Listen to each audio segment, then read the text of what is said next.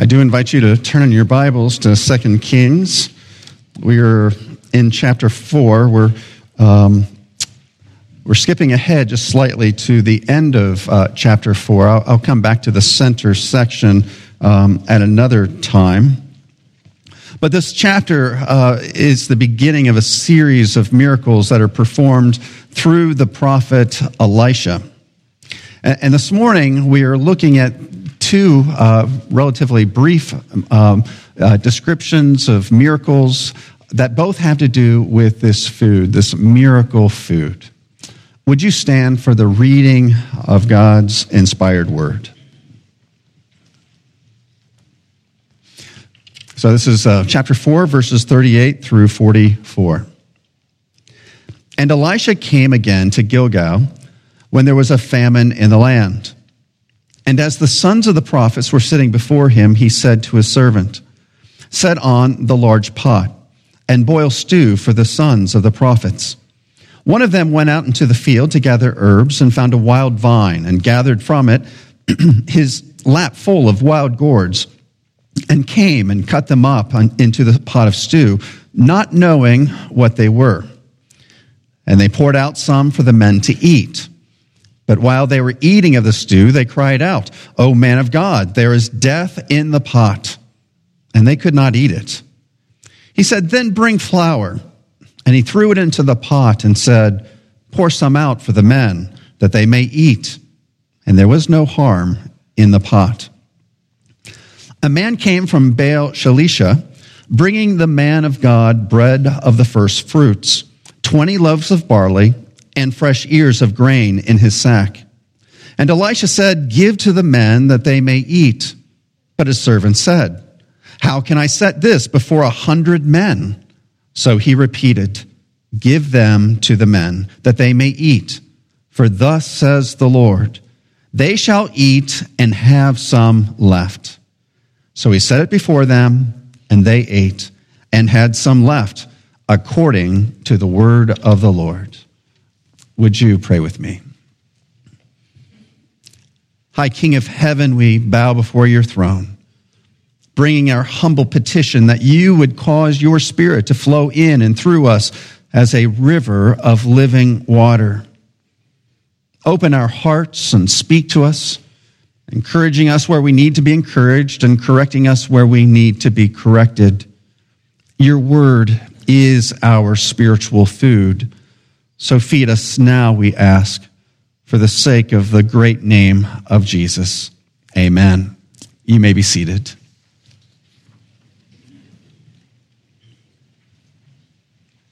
Standing in the background of this narrative, so we're continuing through these narratives that are focused, they're centered on this prophet Elisha.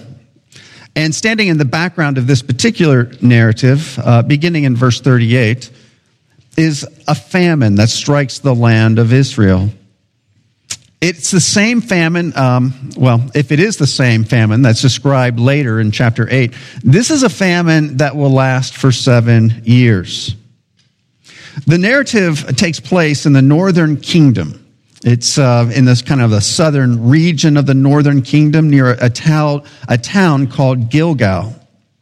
And this famine, it talks about just being in the land of Gilgal. But what we're meant to understand is this is a famine that has attacked the entire northern kingdom of Israel.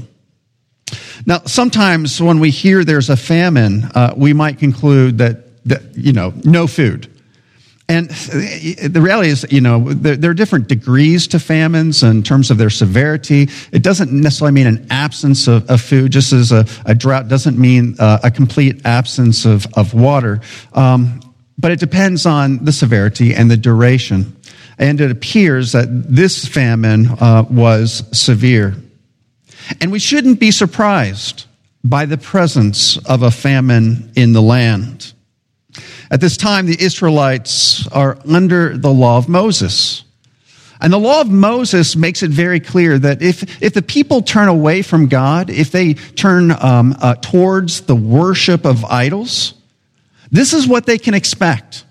that God's hand will be withdrawn from the land. And there's a very close correlation with the obedience or disobedience to the law of Moses and to the experience of either famine in the case of disobedience, or in the case of obedience, the law promised that there would be rain, that there would be good harvest, that there would be fertility and blessing.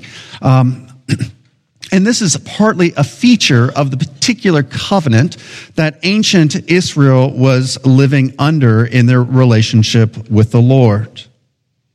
Well, this is what happens in the northern kingdom. They've not, don't recall that not only have they turned toward idols, but they've made a hard turn. They've entered into this kind of antichrist kind of turn where their commitment to idols now has reached a level to which now they've persecuted true believers. They've gone after the prophets of God. And so, again, we're not surprised then that there is this famine in the land.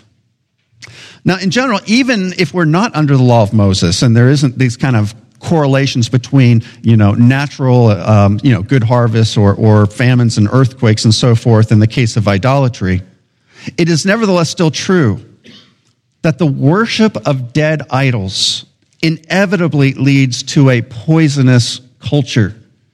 The worship of dead idols and turning our hearts away from the true and living God leads to a culture of death. Or just put it in a slightly different way. Rampant idolatry and ungodliness do not over time promote life. Okay? It's just the reverse. Over time, idolatry is still, as the writer of the Proverbs says, it is the way that seems right to a person, but its end is the way of death. This is where idolatry leads. So in the context of a famine, we turn to the first narrative, which centers around this poisonous stew. This is in verses 38 through 41. In the midst of this idolatrous nation, there is nevertheless a remnant. Okay, so they're still true believers in spite of this kind of cultural commitment to idolatry.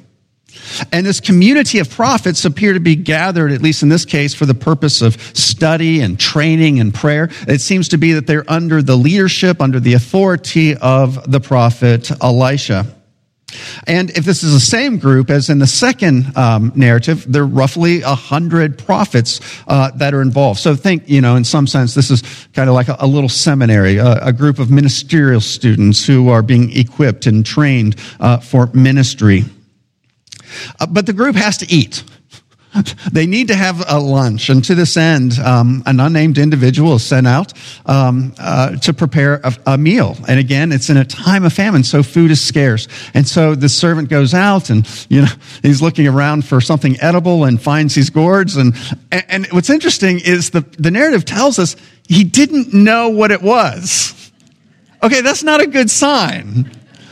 But it also shows us that the scarcity issue, so they're willing to risk it, and so it's not entirely, we think, oh, what an idiotic thing to do. But, I think about that and I think, well, it wasn't too long ago, I was on a little camping trip to Red River Gorge, and lo and behold, some of my daughters found a little patch of mushrooms. Yeah. Wait, I haven't even told you the story yet. And my oldest daughter's like, I won't name her name. She's like, I'm pretty sure these are edible mushrooms. And so we're like, oh, she knows her mushrooms, I guess. And so, they're picked and a few of us, nibble and take a little bite and then there's this tingling. And we didn't eat any more, but we're kind of waiting to see, is the other shoe going to drop? Are we going to suddenly shrivel up and go into convulsions or something? That did not happen. But we didn't finish eating the mushrooms either. Okay, but that's where there was no food scarcity. So looking at this servant, God bless him, he's trying to prepare a meal. And he's like, I think they're okay. I'm not sure. But the reality is, after the stew is made and he's chopped up all of these gourds, these wild gourds, it turns out that, some of the others, they taste it. And whether it's because of the bitterness or of a quick reaction to the food, a cry goes out. There's poison in this stew, poison in this pot that is actually, it's deadly. Now, some Old Testament scholars believe that this was a particular wild gourd that is, I guess it's still present in the area, but it's a gourd that in small amounts, it just acts as a laxative. It's very bitter. But in greater quantities, it is deadly. It can lead to death. So, not knowing exactly what it was that was put in this pot, what we do know, though, is that these wild gourds made the stew. It made the entire meal inedible. And so, this leads, the prophet Elisha, to take action. And he's described as taking flour and sprinkling it on the stew. And this is where, there's nothing about flour that would suddenly turn food and make it edible. This seems to be just a visible sign. And I kind of wonder, is this not the prophet Elisha saying, okay, I'm going to have a little fun. I'm going to add a little drama to this. And instead of just, saying a prayer and it being fine, he's going to do this kind of abracadabra thing, like a magician or something. That's what I would do, which is probably why I'm not a prophet. But I could see Elisha doing this. In any case, the result of this is that the power of God is released and that the food is miraculously made edible. It's made so that it nourishes and sustains life rather than taking it away. And this becomes a metaphor. This becomes a symbol of what the prophet is about in a culture of death, in a land that is poisonous. And following this miracle, we read of another. In this case, we have the miraculous feeding of the 100. Okay, we read of a man from a nearby location called Baal Shalisha, and he brings to Elisha and the company of prophets the first fruits from his harvest. It amounts just to some heads of grain and 20 loaves of barley. Now, when you think of loaves of barley, don't think, of going to Kroger and, pulling a loaf of Wonder Bread off the shelf. These would have been like little, probably flat, like pita-like or pancake-like loaves of bread. And 20 loaves of these little loaves of barley bread would not have gone very far. It had been roughly, barely an appetizer for these this group of prophets, the roughly 100. But nevertheless, Elisha instructs his servant to serve this bread and grain as a meal for the people. But the servant immediately objects, we can't serve this. They're going to laugh at us. This is embarrassing if this is all we have. But Elisha responds in verse 43, "Give them to the men that they may eat. For thus says the Lord, they shall eat and have some left." God has spoken, is what Elisha is saying. And the word of God, as we recall, is fully trustworthy. And not only is it fully trustworthy, but it comes with power. The word of God is not like our word. We can make all kinds of commands. We can make predictions and promises and issue directives that never come to pass and don't change a thing. That's human words. But the Word of God is not like this. The Word of God has the power within itself to achieve what it promises. And so Elisha says to the servant, "Thus says the Lord, not only will there be enough to eat, but there will be some left over." And so the servant obeys. And not only was there plenty of food for a meal, but food left over. And this is, in this miracle, then, in the first one, God transforms the food so that it is edible. And in the second miracle, he multiplies the food so that there's more than enough. And taking these stories together, we just come to, what are some takeaways? What does this all mean for us? Well, there are lots of things, but let me focus on just three things. One is just on the surface of the story is a reminder, once again, that God cares and God provides for his people, even when the circumstances around them, even when they are in situations of scarcity. Last week we saw God's compassion and his provision for a widow and her two sons. And this week it's compassion for a group of prophets. God knows what we need, and he promises to supply our needs. And he often goes, as he does in these miracles, he goes above and beyond what we need. So often, so that there's not just what we need, but often what we want. There's often a surplus. The psalmist echoes this sentiment when he writes, "I have been young and now am old, yet I have not seen the righteous forsaken or his children begging for bread." Over and over, the scriptures show us that God cares and that he has inexhaustible resources. So, these prophets, there are times where we experience times of scarcity or deprivation. We don't need to fear. The Lord will provide. Now, normally, he provides through just kind of ordinary means, through employment, our work, through savings perhaps. But there are other times where those things are not available or they fail. And then what? Well, God doesn't need a job to supply our needs. He supplied a nation of Israelites for close to 40 years in the wilderness with manna and meat in a desert wilderness. Think about that. And very often, the New Testament reminds us, sometimes you have angels, you have hospitality with angels unawares.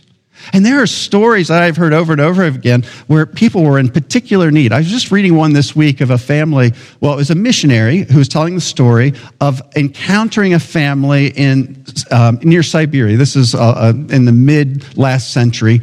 And this family, he tells a story, had been relocated because of their Christian faith. And so they were forced to relocate to this kind of remote area in the northern part of what was the Soviet Union. And this family was telling the missionary that prior to his coming, they had run out of their food sources. And the night they ran out, the dad recalled, we had to send our kids to bed without a meal. And they said, well, we had something to drink, but we didn't eat. Is there any bread? And they said, we're sorry, there isn't. And almost at that very moment, there was a knock on the door. And when they opened the door, there is a pile of bread at their doorstep. And they didn't see anybody. And who knows what that was. But the Bible tells us that God can supply through angels if necessary. And he has inexhaustible resources to do so. There are times, however, in God's good and wise purposes, that we do experience deprivation, that we will experience hardship, or at least there will come that day when we have to enter into that valley of the shadow of death.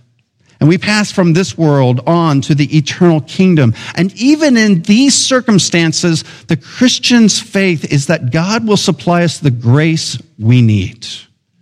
He will supply his saints the strength, even to endure those hard periods of life, and that ultimately will end in our death unless the Lord returns. In the end, he has not just promised, but he has sworn by his own name to bring his people safely to their eternal inheritance. And so part of what we're meant to understand is God is good. God cares for his people. And God is more than able to supply our needs. We can trust him. He is almighty and he is good. And let me just say, too, I mean, there's a part here that it's not only just about what God is doing, but in this case, it's how God is doing it. He's using the prophet as his instrument. And and we don't see it quite as clearly here, but you'll see it more clearly in other places, that one of the themes of Kings, and of this section, and of the Elijah section, in fact, is this theme that those who honor God's man, those who honor the prophet, and here I'm thinking of Elisha, they are honored. They are supplied. And the reverse is also true, that those who mock God's prophet, that they are cursed. Okay? You're going to see that theme work its way out. Now, ultimately, the way I see that applying is this is an encouragement to put our trust and give our honor to a far greater prophet, Jesus. That those who honor Christ, those who follow Christ, those who bring glory to the name of Christ, they will be honored. God loves to supply their needs. Those who curse Christ, those who dishonor Christ or mock Christ, they can expect the reverse, but to be cursed. And that's partly this theme that we see working its way through Kings. It's also worth highlighting how God shows his care initially towards these prophets. In the second narrative, it begins with this man from Baal Shalisha bringing his first fruits to Elisha and to the community of God's people. Now again, this is a time of famine. You can imagine, I'm thinking, so here you have a man, he has a little bit of a harvest. The first fruits he brings isn't a lot, okay? And during a harvest, this probably, this is a sign of this unnamed individual. We see this theme too. These unnamed individuals, these humble people whose faith is making a difference. And in this case, it's this man who brings the first fruits of his harvest. In part, he's doing it because the law requires him to give the first fruits to the Lord. And in this case, he's taking them and using it for this community of prophets. But the Lord uses this, and on his part, we should be encouraged that he's being honored in the sense that he brings his first and his best to the Lord, and he brings it to the Lord in the person of Elisha and this community. And the Lord uses this gift as a blessing by magnifying and amplifying. This was the beginning of God's provision. And I was encouraged and challenged recently as part of our daily, not daily, it was a one-day kind of a Zoom meeting with the elders. And we went around and we were just sharing, scripture verses that really encouraged us to follow Christ. And one of the elders just shared this passage from James chapter 2, 14 and following. And he said, this is a passage that he thinks about regularly and that motivates him to follow Christ. What good is it, my brothers, if someone says he has faith but does not have works? Can that faith save him? If a brother or sister is poorly clothed and lacking in daily bread, and one of you says to them, go in peace, be warmed and filled without giving them the things needed for the body, what good is that? So also faith by itself, if it does not have works, is dead. And the point of this is that so often, probably this is God's default position, that the way he meets the needs of his people, when there's just this acute need, is through other people, through his fellow servants.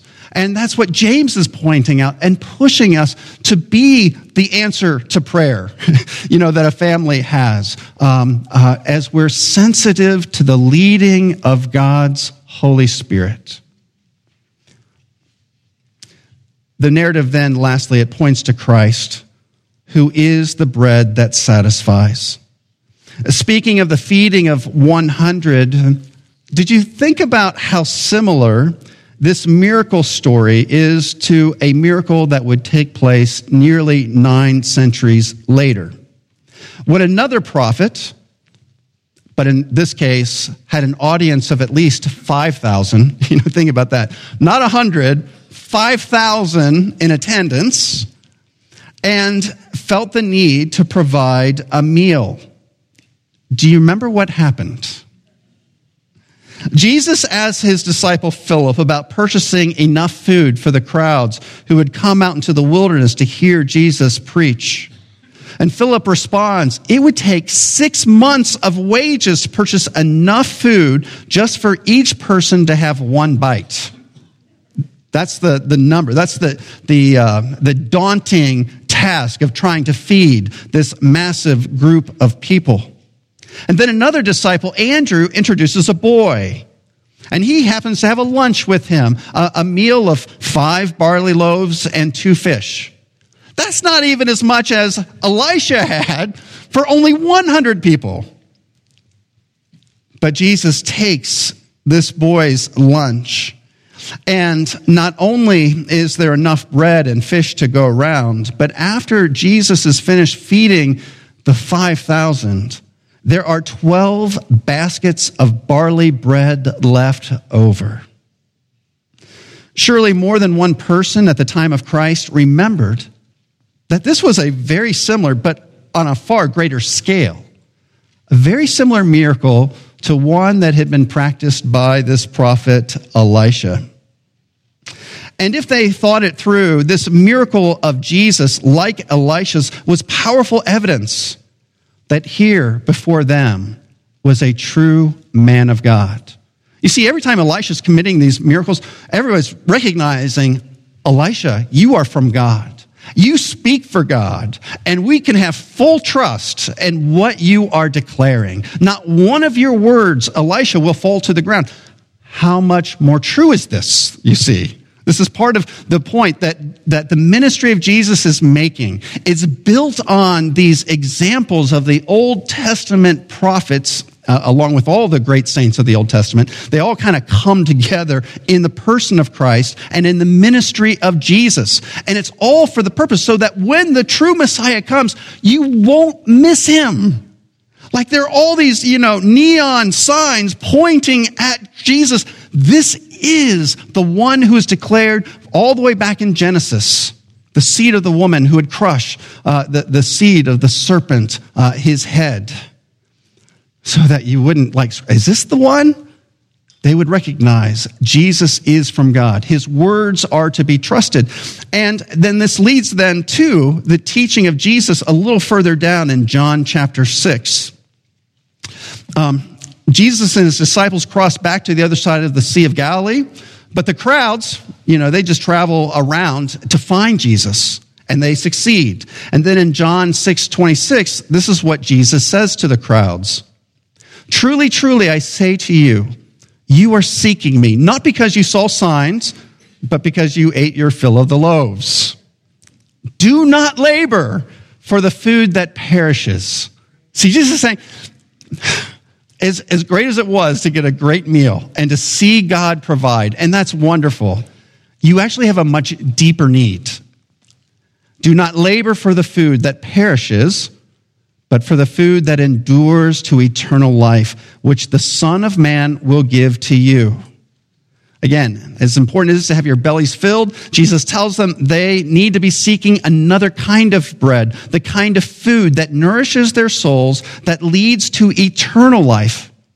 Well, what is this bread, that Jesus is talking about? Well, he continues down in verse 33. For the bread of God is he, and here Jesus is referring to himself, is he who comes down from heaven and gives life to the world. And they said to him, Sir, give us this bread always. And Jesus said to them, I am the bread of life. Whoever comes to me shall not hunger, and whoever believes in me shall never thirst. Ultimately, the bread we need, the bread that satisfies the hunger of our souls, the bread that doesn't just give kind of life to the body and just kind of physical energy, but the life that leads to human flourishing now, that leads to the experience of fellowship with the triune God now, and that leads then into the inheritance of a kingdom that will be enjoyed forever, a kingdom of peace and joy and righteousness in the Spirit. Well, this bread is Jesus himself. To say that I am the bread of life, whoever comes to me shall not hunger. It would be an absurd claim if Jesus did not back it up with his life, with his miracles, and ultimately through his atoning death on the cross and his bodily resurrection on the third day. The resurrection in the end is the greatest miracle of all. And this prepares us now to enter into our time of communion and to feed on Christ as we celebrate the Lord's Supper together. In preparation, I'm going to pray, and then we will join together in worship, preparing for communion. Our God and our Father, we are grateful for your word, and we pray that it would come to life within us. We pray that Christ, Lord, we would be in union with Christ, that we'd be connected to him as the branch is to the vine. And that, Lord, your bread that leads to eternal life would be at work in each of us, sanctifying us, opening up our eyes, producing gratitude and life within us. And so we pray it in Jesus' name, amen.